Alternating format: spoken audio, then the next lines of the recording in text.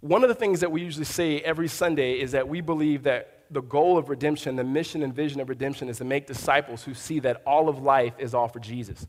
And what that means is we believe that the church in itself, when we say the church, we mean Christians across the country, have been notoriously good for celebrating the efforts of men and women who leave the marketplace, who leave jobs at Intel or jobs at Arizona State University and take on positions in ministry.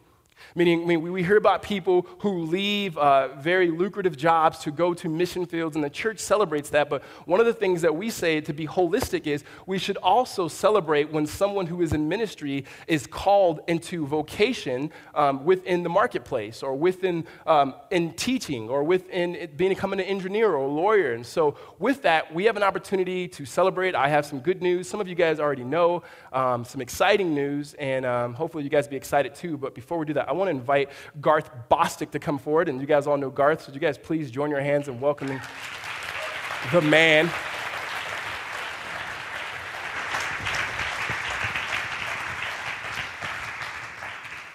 Okay, so real quick, before we even start this Q&A, we're going to be talking about Daniel today, and one of the things that Nebuchadnezzar did is he took the youngest, the brightest, the most attractive, the intelligent, and since you represent us in that, I just want to say thank you, man. Thank you a lot. You're very welcome. Doesn't get old, does it? Well, Garth has some announcements for us and as a family, and I've asked him to come up and kind of share with us what is the next step for you, your wife, Becca, and your two daughters. This August 1st, my family and I will be uprooting, moving to Los Angeles, where my wife will be teaching across the street from UCLA, and I will be attending UCLA at their law school. Yeah, that's what we do. Thank you.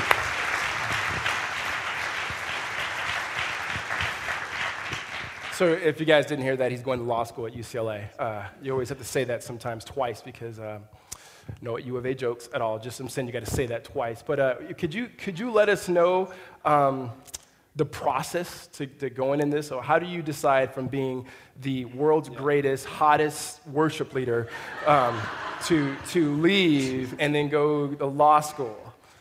Well, that's a tough thing to walk away from.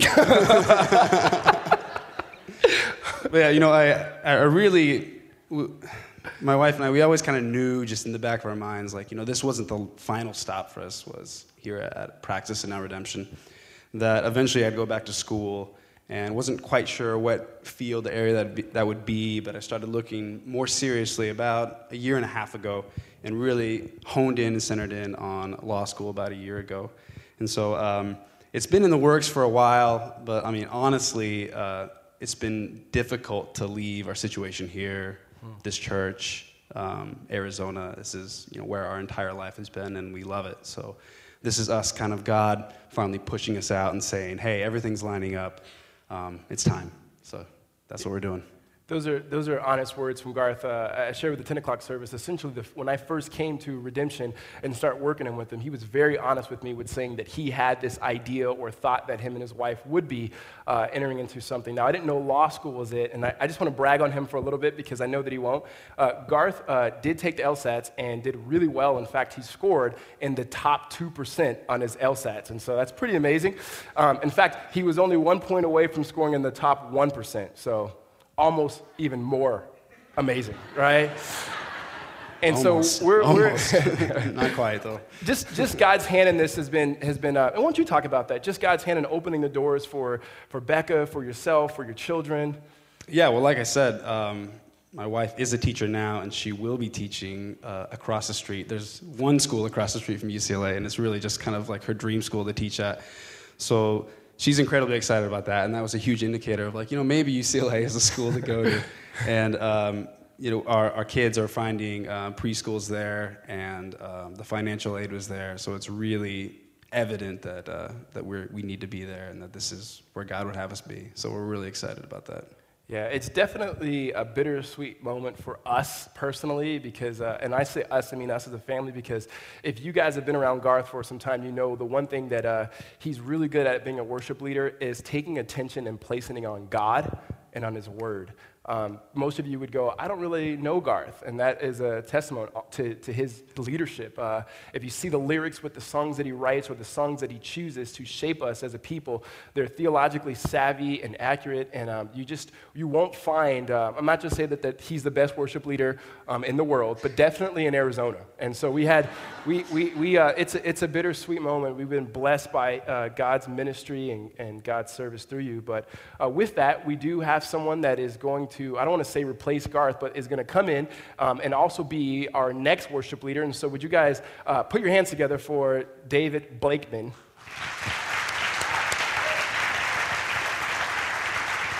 The new best worship leader in Arizona. The new hottest, youngest. So this is too many like hot worship leader jokes going around. I know, right I should stop saying that. You really should. Smart, theologically accurate guys. This is David, and some of you guys have seen David. David's been leading worship here on and off for a while, and he'll start officially this next month and being our worship leader.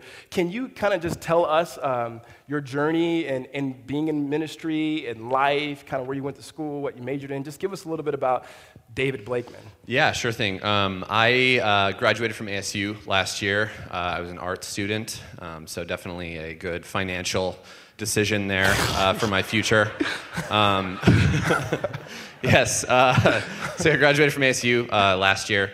I actually, throughout college, was serving at a church up in North Scottsdale called Highlands with their student ministries up there, doing all kinds of worship leading and discipleship type things up there. So I got a lot of people that just sort of gave me the reins and let me practice doing things, Garth included, once I got here, and just kind of trusting me. So I'm very grateful for all of that, and that's kind of where I'm at.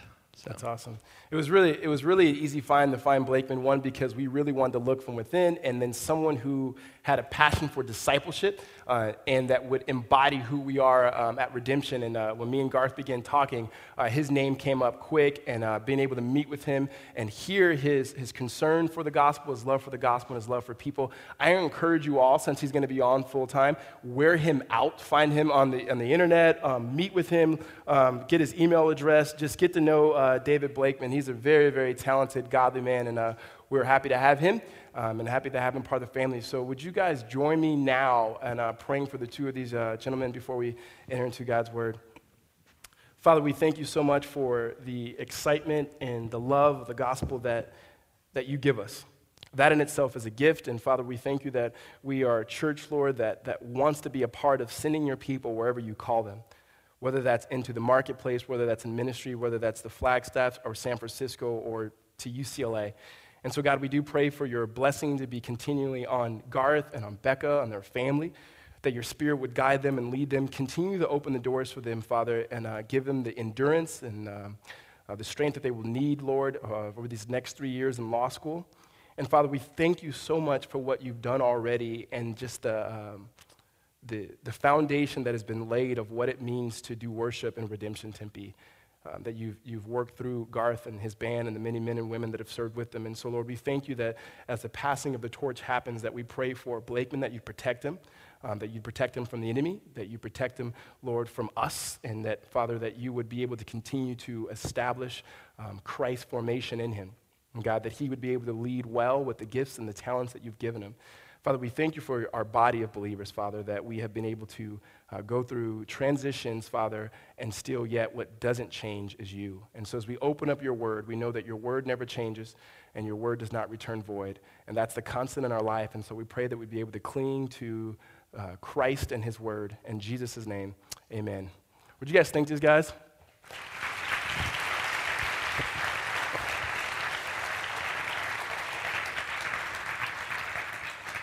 All right, so we are in part 2 in our series, Faithful, and we're picking up in the book of Daniel. And so if you have a Bible, would you guys meet me in Daniel chapter 1?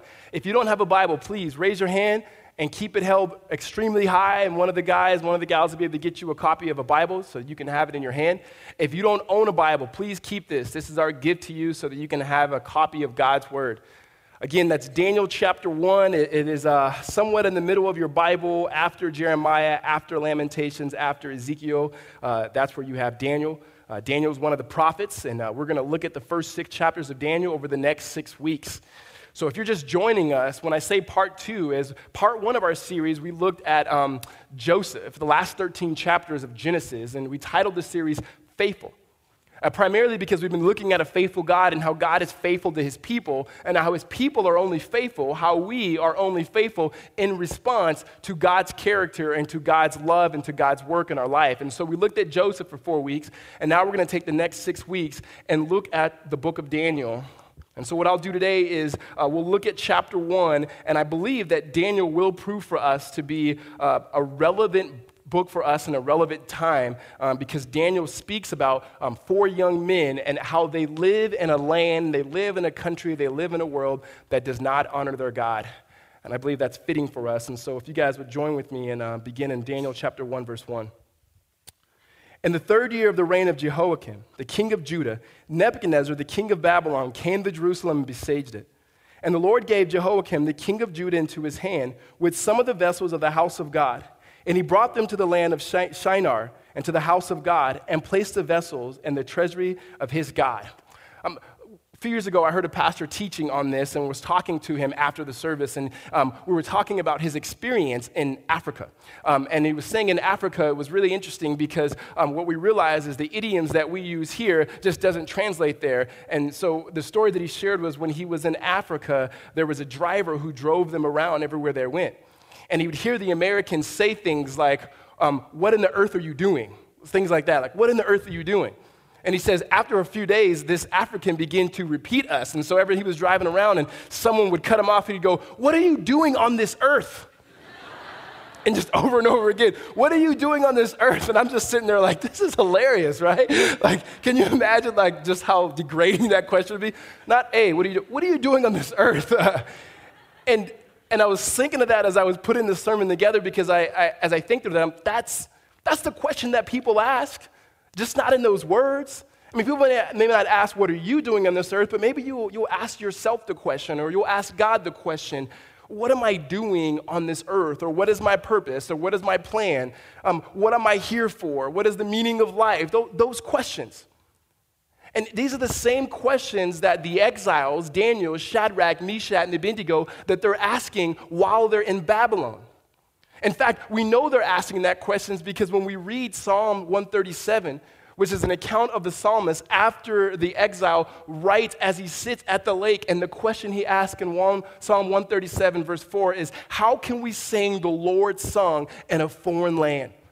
They're asking the question, why are we not in Jerusalem anymore, God's land, God's place, God's city, where the temple was, where we were able to worship God? Why are we in Babylon?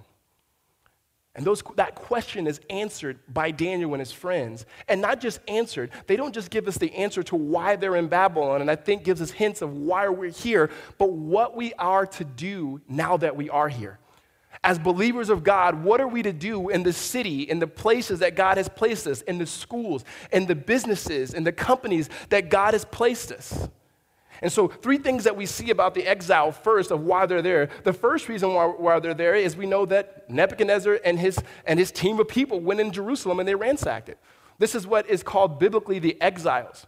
And there was actually 3 waves that happened. The first wave happened in 605 BC, where Nebuchadnezzar and the men from Babylon came, and they took away the youngest, the brightest, the smartest, the wisest young individuals, which was Daniel and his friends. And about 10 years later, there was a second deportation where they took over people like Ezekiel. And then lastly, 10 years after that, they went and ransacked Jerusalem. They burned it down, and the people who went over at that time was the writer and the prophet Jeremiah. In fact, once the city is being burned down, I mean, this was a horrible reality when you read about it. There were kids being dashed against the rocks, people murdered, people burned. This was war-torn refugee at its worst. And Jeremiah writes the book of Lamentations as he sits and he's looking at Jerusalem, as he's weeping over Jerusalem. He's lamenting over what has happened to God's city. And yet in chapter 3, verse 23, he says what I believe is the foundation of why the exiles are able to live the way that they live. He writes in the 3rd chapter of Lamentation, how great is your faithfulness? Meaning in the midst of calamity and destruction, even though God's city, when the temple had been destroyed by this foreign country, Jeremiah is able to write, Lord, you're still faithful. You're still faithful in the midst of destruction. Who can I turn to but you, God? And that's the foundation of it. So the first reason why they're exiled is just Babylon came and got them. The second reason is because of their sin. In Deuteronomy chapter 28, as we finished up with Joseph, Joseph ended in Egypt. And after that, the people grew. Moses led them to the brink of the promised land. Joshua led them into the promised land. Within the promised land, Moses had given them words. In fact, Deuteronomy 28 said, if you obey God, if you follow God, blessings will come upon you. But while in the promised land, if you rebel against God, if you worship other gods, there will be curses. And one of the curses would be that a foreign nation would come and remove you. And over again, over the next 1,000 years, the prophets begin to speak and say, don't do that. If that happens, God's going to allow another nation to take us away. And so the second reason why they're exiled is because of their sin. And even though God was patient for 1,000 years. But the third reason, the most important reason why they were there, is ultimately, as we saw in the life of Joseph, was God's sovereign hand in this and how he was guiding and moving history. Verse 2 says this, and the Lord gave Jehoiakim, the king of Judah, into his hand. Meaning God's hand was in this. That it was God's sovereign hand that allowed or actively allowed or caused for the exiles now to be in Babylon. And now in Babylon, we get to see what Nebuchadnezzar had in mind for Daniel and his friends, but what Daniel and his friends had in mind to be faithful to the Lord. Verse 3. Then the king commanded Ashpenaz, his chief eunuch, to bring some of the people of Israel, both of the royal family and of nobility, youths without blemish, of good appearance, and skillful in all wisdom, endowed with knowledge and understanding, learning and competent to stand in the king's palace, and to teach them the literature and the language of the Chaldeans. The king assigned them a daily portion of food that the king ate, and of wine that he drank. They were to be educated for 3 years, and at the end of the time, they were to stand before the king. So here's what Nebuchadnezzar is doing. Nebuchadnezzar is doing something that, for him, I'm not recommending it, is pretty wise. Meaning what he did in that first wave is, I'm going to go take the youngest and the brightest, the ones of best appearance, which I have no idea why that was a reason, but he wanted to do that, to take the youngest and brightest. Now, Daniel and his friends at this time were about 14, 15, 16 years old. But don't think about our 14, 15, 16-year-olds. Think about like our 38-year-olds, right? So that's the type of guys that these men are. So they take them away. And the reason why this is important for twofold, what Nebuchadnezzar was doing was, I was listening to a professor of mine talk about how to create a ghetto, essentially. And what he was saying is, if you look into sociologically into areas that are blighted, one of the reasons is that there's no emerging leaders. Meaning you can go into communities and there's the wise, there's the older, there's the sage, and they're there for a minute, but if they have no one to pour into, if you remove the bright, the smart, the thinking, emerging leaders out of that community, eventually it's going to turn on itself because the old sages will die off. Nebuchadnezzar knew, before I ransack Jerusalem, I'm going to take their brightest. And the second point of that is, not only am I going to take their brightest, I'm going to bring them to Babylon. Because his thought was, if I can bring these smart people into my place, now I can take their natural gifts and talents and resources, and that we can shape them. Or you can use the language, brainwash them. We'll teach them our literature. We'll give them the good food. We'll give them good drink. We'll take care of them. These are the type of people that would make our place better. The reason why I said that Daniel is going to be relevant for us, because I think there's just so many correlations and parallels into the city that we live in, and the state that we live in, and the country that we live in. You see, Daniel and his friends were being brought to a place that was a polytheistic culture, meaning there were many gods, meaning they were at worst antagonistic towards their faith, but at best indifferent.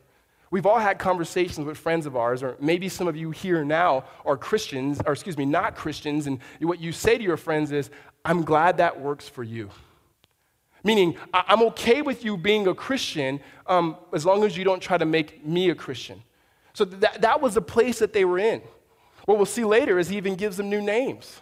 I believe this is relevant for us for many reasons. Another reason why I believe this is relevant for us is I was listening to Ray Bakke, who's an urban missiologist who studies cities. And the question was asked for him, what is the most influential city culturally in the state of Arizona? And I thought, oh, please say Tempe, right? You know what he said? He said Tempe, right? And so that just helped my bias. And so I raised my hand and go, why do you think that? And he goes, here's why. It's because of the university. He goes, because the university is there, it's constantly attracting ideas and thoughts and education. He goes, but here's the question. It won't be how influential they are. Will the church influence or not? Would they just be influential people, or would the church around the university actually engage with them? Which was a question that I had in my head. That makes sense. When you think of Daniel and Shadrach, Meshach, and Abednego, at some level you have to think about ASU. Here's what I mean. Arizona State University, its biggest feeder state is Arizona. Next, California, then Illinois, then Colorado, then Washington, and so forth. Many teenagers, 18-year-olds, are coming into our city every single year, thousands. And not just from our own country, but I think there's 167 countries that are represented at ASU. Side note is some of those countries that the men and women are coming from as international students are countries, some of us who are into missions, that we can't go. There's some countries that Christians are allowed to go, and yet God, I believe, in his sovereignty, is bringing them here. So when Jesus says, make disciples of all nations, he's helping us out by bringing the nations to our city. The question will be, will we be a people with the gospel that are able to bring the gospel to bear on the lives of these individuals? Will they just be shaped by the ideology that's being taught at the university, or will we bring the power of the gospel to them in word and demonstration? You see, this is again important, because another reason for us is when it comes to our faith, especially if you've gone to a university. So many parents, when I was a student pastor in Gilbert, would be afraid of sending their kids to ASU on campus because they didn't want them to be influenced by the partying and by the dancing and by the drinking and all of those things, right? And don't get me wrong, that happens there. I'm sure, I've heard. I read the news. But I think more dangerous than a party and drinking and drugs is actually the thought that's being, the teaching there.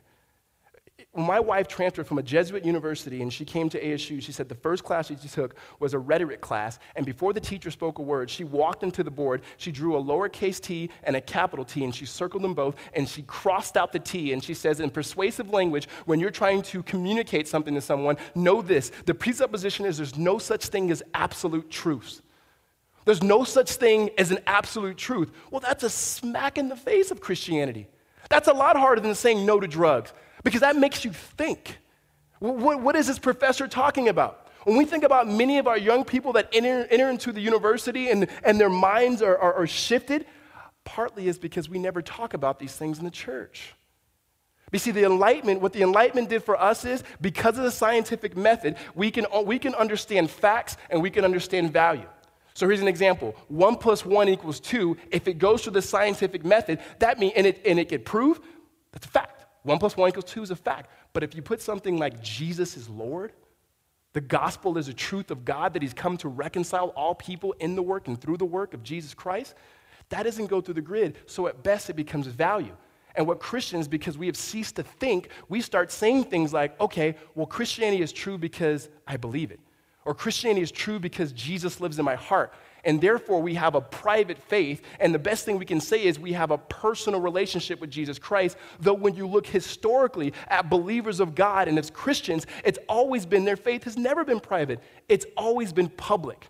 It's always been a group of people who believe in God, and they understand that the gospel grid goes into all areas of life. That's why we try to say all of life truly is all for Jesus. And Daniel and his friends, they give us a glimpse of what that looks like, because they're in a land that is teaching them literature. And the literature that they were learning was magic and astrology and arts and many gods, and yet they were able to listen to it. Meaning somewhere before they were ripped away from their family, someone must have taught them Habakkuk and Zephaniah and Jeremiah. Someone must have taught them for them to have the security to be rooted in the gospel, that when they went to this 3-year university and were being taught, that they were able to come away with saying, we're not going to worship your God. We're still going to worship Yahweh. The prayer that we have for us as college people and as adults is, as we are in the culture that we're in, that we're not so easily influenced by the culture, but we can stand up to the culture, understand the culture around us, and say, we're not going to worship your God. We will worship Jesus Christ. Amen? What we begin to see is that they begin to try to shape them. Look at verse 6. They give them new names. It says, among these were Daniel, Hananiah, Mishael, and Azariah of the tribe of Judah. All of their names, by the way, said something of God. God is gracious. Who is like God? And then the names they give them is gods that are in relation to the deities of their time. In verse 7, it says, and the chief of eunuchs gave them names. Daniel he called Belteshazzar, Hananiah he called Shadrach, Mishael he called Meshach, and Azariah he called Abednego. If you grew up where I grew up, we called it not Abednego, but one bad Negro. In fact, my pastor told me growing up, you always got to have at least one in the bunch, and if you do, you're all good. All right? Hey, by the way, don't go telling your friends that, oh, my pastor said it's okay, he's black. Don't do that, all right? Don't do it, don't do it. So we have Daniel, Shadrach, Meshach, and Abednego, and here's what I know. We know from the story, but even before reading the story, we can know that they're going to live faithful. Because even though they're asking the question of, why are we here? Okay, we get why we're here. How are we supposed to live? How are we supposed to live in this country? Are we supposed to be here but then create a little sub-community, a community of people who only believe in God? Or are we supposed to engage the culture? What are we to do? And I think they know the answer to that already. And here's why. Because I think they read the most important letter that they could have read, and one of the most important letters that you and I could read. Hold your spot here and turn a little bit to the left to Jeremiah chapter 29.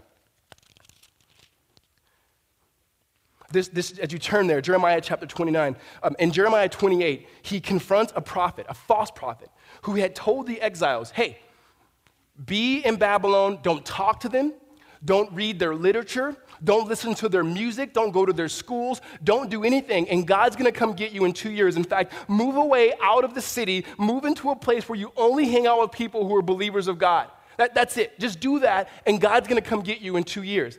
And then Jeremiah comes and says, you're absolutely wrong. That's not what God says. In fact, in Jeremiah 29, verse 4, he tells the exiles, one, that he sent them and what they're supposed to do. 29, verse 4, he says, thus says the Lord of hosts, the God of Israel, to all the exiles to whom I have sent into Babylon, from Jerusalem to Babylon, build houses and live in them, plant gardens and eat their produce, take wives and have sons and daughters. Take wives for your sons and give your daughters into marriage, that they may bear sons and daughters. Multiply there. Do not decrease, but seek the welfare of the city where I have sent you into exile and pray to the Lord on its behalf, for it is in its welfare that you will find your welfare. God says, here's what I want you to do. First of all, I sent you there, meaning God had a plan for Babylon. He goes, I want you to plant gardens, meaning get a job. You're going to be here for a while. Get married. Give your kids into marriage. Let them have kids. They're going to be there for 70 years, 3 to 4 generations. Stay there. Don't move away. Don't create a Christian ghetto. Don't just make your own music in your own schools. Be around people who don't believe what I believe. And then he says this, and this would have been really hard for the exiles to hear this. He says, seek the welfare of the city, or if you have a different translation, it says seek the peace. Both welfare and peace are weak translations because the Hebrew word for that is shalom. And our Bible's always translated peace because it's the best word that we have. But when we think of peace, we think of inner peace or the cease of conflict between two parties. And yet when the Bible says shalom, it talks about universal flourishing, meaning the way that things ought to be. Thinking of more than just a vertical relationship with the Lord about things around here. What he's saying is pray for the city on its behalf, meaning pray that my ways would happen. Meaning care about the public school system. Care about politics, care about the sewage system, care about your neighbor, care about people around you. These are not just social issues. He's not saying do these things and these things will make you right. He's saying if you are my people and you respond to my faithfulness, pray for the city, seek its shalom. And then he says this, it's in seeking its shalom that you will find yours. It's in seeking its peace that you will have your peace. Hear me now, he's not saying just have inner peace within the culture. He's saying care for people, even those who are not a part of your group. Meaning to be a Christian means to love God and love neighbor. Now, I know that some of you are saying the role of the church, you're talking a social gospel, you're talking about social things. Our role is to preach the gospel. You're right. Our role is to make disciples. You're absolutely right, but here's the deal. There's no way you can be a disciple of Jesus Christ and love God and love your neighbor and not care for your neighbor. There's no way you can say that you're a disciple of Jesus and say, my neighbor's thirsty and not give them water. There's a sense here what we see in response to the gospel, in response to God's word, God is telling the exiles, and I believe he's telling us as a church to do the same in the places that he has us. And you say, well, that's explicit for them. It's Babylon. How do I know I'm supposed to be in Mesa? How do I know I'm supposed to be in Tempe or wherever you live? Well, Acts chapter 17 lets us know when Paul is speaking, he says that God has allotted the times and the places and even the seasons of this very year, meaning June 2012, for you to be in a particular place that you may see God and know God. So therefore, we could be confident that if we're in a place right now, it's where God wants us. And so the exiles were able to respond to this and say, this is how we're supposed to live. We're not going to retreat, like Hananiah said, which what many Christians do. Many of us want to retreat and be around people who think like us, who talk like us, who dress like us, who act like us, because, and it's usually in a good way. We don't want to become like the people who our ancestors was. And so it would have been wise for them, they thought, for them to retreat. But God says, no, engage. And that's exactly what they do. 3 things that we see from Daniel when it comes to cultural engagement, when it comes to being the church in response to the faithfulness of God, is 1, is be faithful in the little things. 2, what we'll see is be faithful in biblical community. And the last one, be faithful in your vocation. First, verse 8, faithful with the little things. But Daniel resolved that he would not defile himself with the king's food or with the wine that he drank. Therefore, he asked the chief of eunuchs to allow him not to defile himself. So here's what happened. Daniel says, you know what? I'll take your name. Sure, call me Belshazzar. I never liked Daniel anyway, right? And then he says, okay, I'll take your literature. I'll take your teaching, but I'm not going to eat your food and your wine, which sounds like, really? Food and wine? Are you kidding me, Daniel? Can you imagine how good the king's food was? But Daniel says no. He says, I'm not going to defile myself. In fact, he goes to the eunuch and says, this is what I want you to do. I want you just to give us vegetables and water. We won't even eat meat. And some of you vegetarians right now are like, yes, I knew the Bible said that, right? Is the Bible teaching that we shouldn't eat? God forbid, no. I mean, that be hurting, right? But there's a sense where he says, we're just going to eat vegetables. Now, some people have many thoughts of why Daniel didn't want to eat the food. And what I think Daniel was doing right now, what every Christian should do, is he puts his stick in the ground. And he puts his stick in the ground with something that seems small. You see, some people say, well, he's not eating the food because it would have been offered to idols. Well, not only would the meat have been offered to the idols, but so would the vegetables. And someone say he's not eating the food because it wouldn't have been kosher. Well, he's still not drinking the wine. And some people say he didn't drink the wine because believers in God are not supposed to drink. And I get it. I think there's wisdom in not drinking. However, just hear me on this. Jesus says, when you remember me, eat and drink wine. Just a thought, all right? So I don't think that's what Daniel's doing. I think Daniel is saying, hey, I know myself. And I know that I can be persuaded by my name change, persuaded by the fact that, I get to hang out with the king, and I know that I'm trying to be shaped by this culture. I think he has an understanding of his sin in the same way that we should have an understanding of our sin. And he goes, I have to choose certain things in my life where I'm going to say this far and no further. And the way that he decides here is food, meaning he probably was raised in a good family. He was probably raised to know Yahweh and to know God. He read the letter of Jeremiah, and so what he's saying is, you might have taken me away from Jerusalem, but you're not taking me away from God. I mean, maybe a better way that you guys can understand this is, you could take the boy out the hood, but you can't take the hood out the homeboy, all right? Daniel says, I'm not, with food. And he takes his friends with him, and so here's the thing, little things. It's little. He says, I'm not going to eat. Some of us, I don't know what the little things are for you that you need to do, but here's what I know. It is easy for us to become people who adapt to our culture.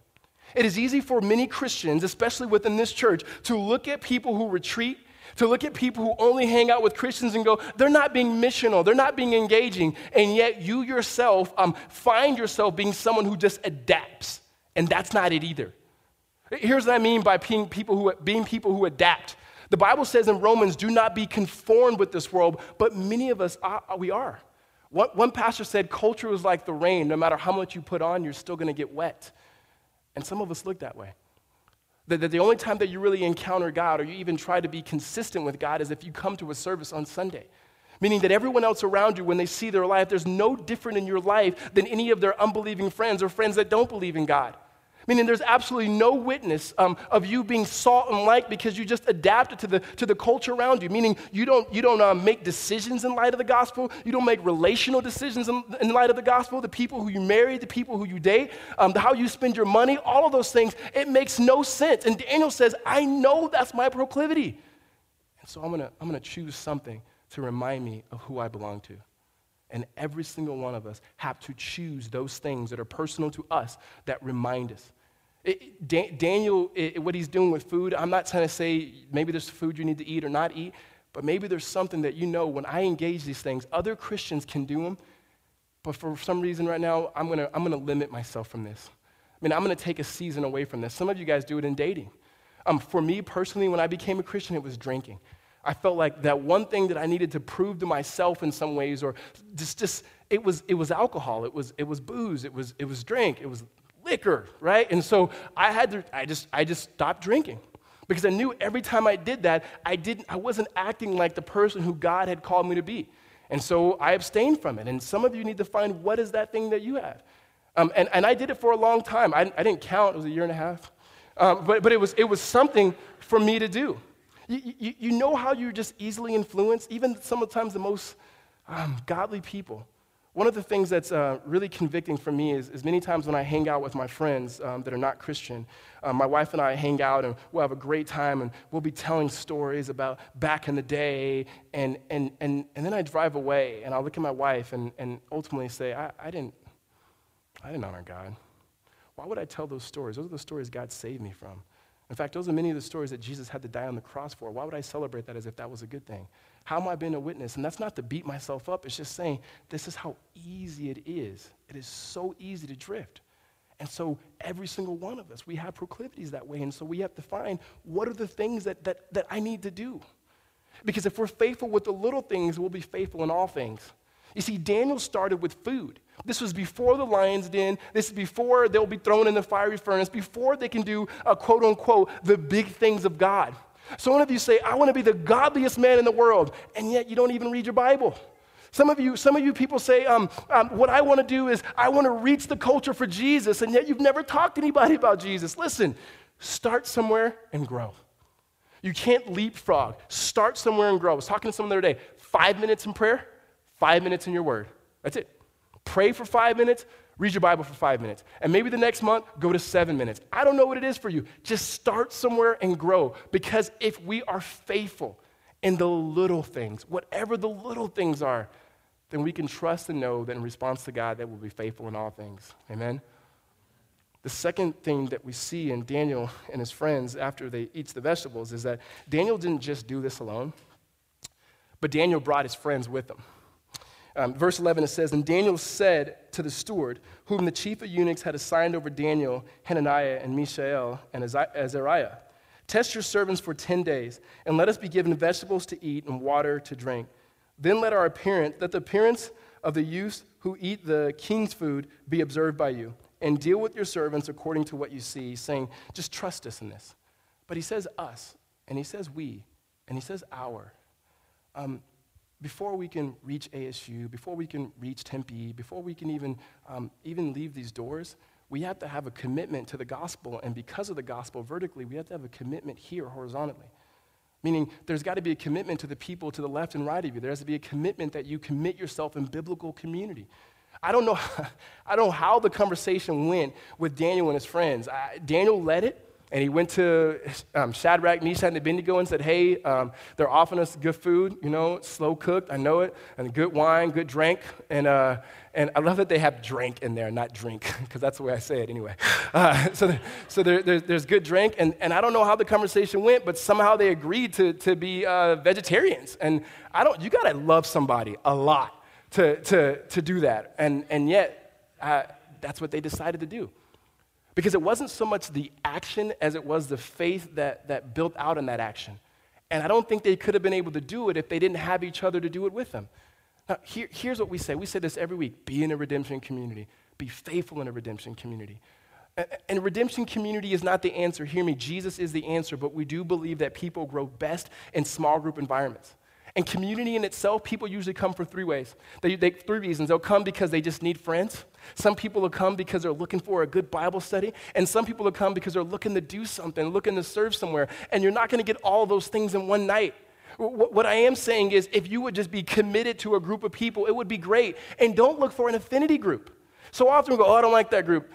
They like dogs, and I don't like dogs. And I don't like that group. They like humans, and I don't like humans. And it's just so weird what people would say that they like or what they don't like, or they're old and they're young. Listen, It's the people of God. In fact, one of the greatest witnessing pieces is the fact that there's different people who are with one another. That the church in itself is uniquely different than anything else because the gospel is. Because the gospel at its greatest common denominator is the fact that we center around Jesus. Not our preferences, not our race, not our background, not how much we make or how little we make, that we center around Jesus. And yet the hardest thing for the church to do is to be people who can be around people who are not like them. That's what the gospel is. That's what the gospel draws, but it's the hardest thing. I was talking to a guy who's somewhat of a mentor of mine and leads a multicultural church, and I'm always asking the question, how do you get rich white guys and poor black guys and rich black guys and poor, how do you get these guys together? He goes, Ricardo, it's really easy to get them to sit in rows. It's very hard to get them to sit in circles. Meaning it's really easy to get them to look at me, but it's hard for me to get them to look at each other, and that's what we're working on. And let me just hear you. I totally believe that God has a vision for us as a church. Not just Redemption Y, but Redemption Tempe. And I do believe that we are called to reach the people surrounding this campus. But we will never be people that are missional. And if you don't know what missional is being holy in action. And we'll never be that people because we can't do it alone. We can't just be individuals who say, okay, if I just come here a sermon, listen, sermon's not going to do it. It'll be a part of it. Just reading your Bible and praying, it'll be a part of it. But it's in the context of one another that God continues to bless us. This has historically been true. All you do is read the book of Acts, and what you see, they ate together, they prayed together, they listened to God's word together, and they hung out with each other, and they had everything in common. They blessed one another. And so Shadrach, Meshach, Daniel, Abednego, all of these guys, what you see over and over again, we're going to see as the weeks they progress, they come back to one another. They pray with one another. There's a sense of community there. There's an old African proverb, and it says, if you want to go fast, go alone. But if you want to go far, go with others. I can't say this enough. It is very hard to do community. It is. But it's harder to do Christianity apart from it. Amen? And so I'm asking that we continue to engage with one another at that level. Well, here's what happens with Daniel and his boys, and you know the story. Somehow they ate the vegetables and got fat. It's the weirdest thing in the world. Verse 15, it says, at the end of 10 days, it was seen that they were better in appearance and fatter in flesh than all the other youths who ate the king's food. So the steward took away their food and wine that they drank and gave them vegetables. The last thing that we see here is not only being faithful in little things, be faithful in biblical community, but be faithful in your vocation. It says, as for these 4 youths, God gave them learning and skill in all literature and wisdom, and Daniel had understanding in visions and dreams, meaning God had given them gifts. He had given them talents, and they were able to use them. He had given them wisdom. He had given them literature. Daniel, he gave visions and the ability to interpret dreams, which we'll talk about later and next week. But these are just gifts that God gave them. Spiritual gifts as well as talent and natural gifts that God uses for his people. And what did Daniel, Shadrach, Meshach, and Abednego do? They used these gifts. They used them to care for Nebuchadnezzar, first to honor God, and to care for the people around him. This keeps coming up, this whole idea of being faithful at your vocation. The most of your time is spent at work. Therefore, usually that's your primary place of mission. And it's not so much that you need to go there holding your Bible and evangelize to people, but you do need to honor God in your work. We can't have a dualistic faith that says, I'm a Christian on Sundays, and then Monday through Saturday, trust me, if you were in business with me, I will wrong you just like the next guy, because this is the way this world works. It's a dog-eat-dog world. We have a Darwinistic worldview in the marketplace, but yet we call ourselves Christians. You see, that doesn't add up. And in fact, what we see biblically, and even here, is that Nebuchadnezzar begins to praise them in the same way that we saw Pharaoh praise Joseph. I'm not saying that we need to work so that we can get praises. We need to work in order to praise God. I mean, there's a certain way that we work. There's a certain way that God has given us gifts and talents to use. And hear me, God will continue to bless his church with gifts, talents, as long as we need them and as long as he wants to carry forth his purpose. Some of you are in vocations right now for a reason. It may be to evangelize and share the gospel to somebody and that they may come to know Jesus. Primarily, it's to do whatever you're called to do. If you're a teacher, teach. If you work at Intel, make something really cool. If you work in the bank, think about what the banking industry would look like when the kingdom of God comes. If you work in finance, think about what that would look like. If you're in politics, God bless you. Do something, all right? And wherever you're at, but do it. and do it faithfully unto the Lord. Will it be easy? Absolutely not. In fact, we're going to see later, these guys were thrown in a lion's den and a fiery furnace, all right? So it's not that easy, all right? So there's a sense where work is hard, and yet we are the work to the glory of God. People around us should see Christians and say, we're glad they're in our industry, we're glad they're in our company, we're glad they're in our office. I'm glad I share a cubicle with them because they care about this company more than anybody else. They care about it as if they own it. They work as if their life depended upon it. And our life doesn't depend upon it at all. But Jesus gave his life so that we would be his people and be witnesses and be salt and light. And that in itself is not just with the context of believers, but it's in the context of all of life. That's why we have that value as a church, that our role is not just to raise up leaders that will become pastors and worship leaders, but to continue to equip you all to be the people of God in the greatest mission field ever, and that's away from the church. And so you have an opportunity to do that and do it to the praise and glory of our Lord. Amen. When it comes to what we should do in culture, that language is always mentioned. And should the church be about evangelism? Should the church be about the marketplace? The church should first and foremost always be about Jesus. In fact, I'm going to close with this. There was a really good book that came out a couple years ago called To Change the World. And James Davison Hunter, who is a sociologist at University of Virginia, a Christian man who wrote about this idea of changing the world. And even the title of the book is kind of misleading because his whole premise is Christians are not supposed to change the world. But what we're supposed to do is be like Daniel, Shadrach, Meshach, and Abednego. Meaning, we're supposed to look at the life of Jesus. Jesus is the one who ultimately embodied what Jeremiah said. He's the one who moved into a place in a foreign land where everyone hated him. He's the one who died for those who wouldn't believe in him. He's the one who died for those who were throwing things at him. He's the one who said, Father, forgive them, for they know not what I do.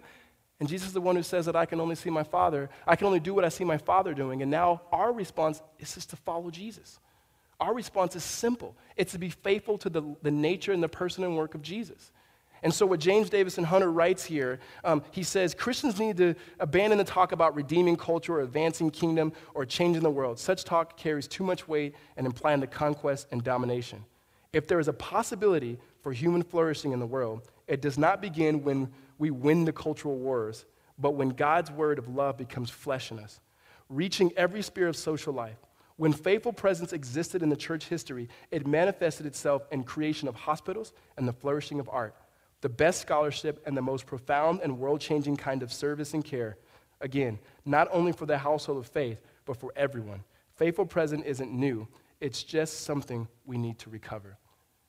It is our prayer as a church, as we look at the book of Daniel, as we engage in community with one another, as we make the little decisions that God has called us to do, be faithful and very small, that we don't think about winning Tempe. We don't think about winning the world. Jesus Christ came to save the world, and we follow him.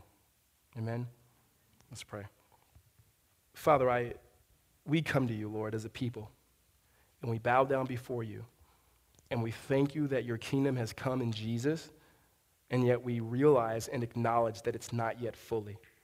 It's not yet fully in our minds because our thoughts are constantly being shaped by the things around us. It's not yet fully in our action because our behavior does not always look like the values and the characteristics of the King. Father, we know that it has come because you've given us your Spirit. You've given us a desire to seek you and to know you. You've given us a desire to see the flourishing of the church and the flourishing of the city around us. Father, never let us lose sight of the gospel in order to be servants to this world. But Father, help us to be servants to Jesus, Lord, and in response to that, to bless those around us. Father, I pray for those who are in the academic culture that are constantly being bombarded, Lord, with thoughts that are the complete opposite of what you teach. I pray for those here, Lord, who are engaging into conversations and relationships and thoughts and ideas, Lord, that are completely the antithesis of your gospel. Lord, would you humble us and call us to repentance by your Spirit? I pray as a body that we would come along one another, Lord, starting with something very small and getting to know the names of the people around us, praying for each other, serving with one another, that this world may see that Jesus lives because he lives through his people. Father, your word says that they will know you by our love. And so, Father, as we see you and seek to resemble you and embody your truth, Father, we pray that we would show forth the love of God the way that we love one another. God, we need your help. We ask for your Spirit and that you would remind us of the truth that you give us. Amen.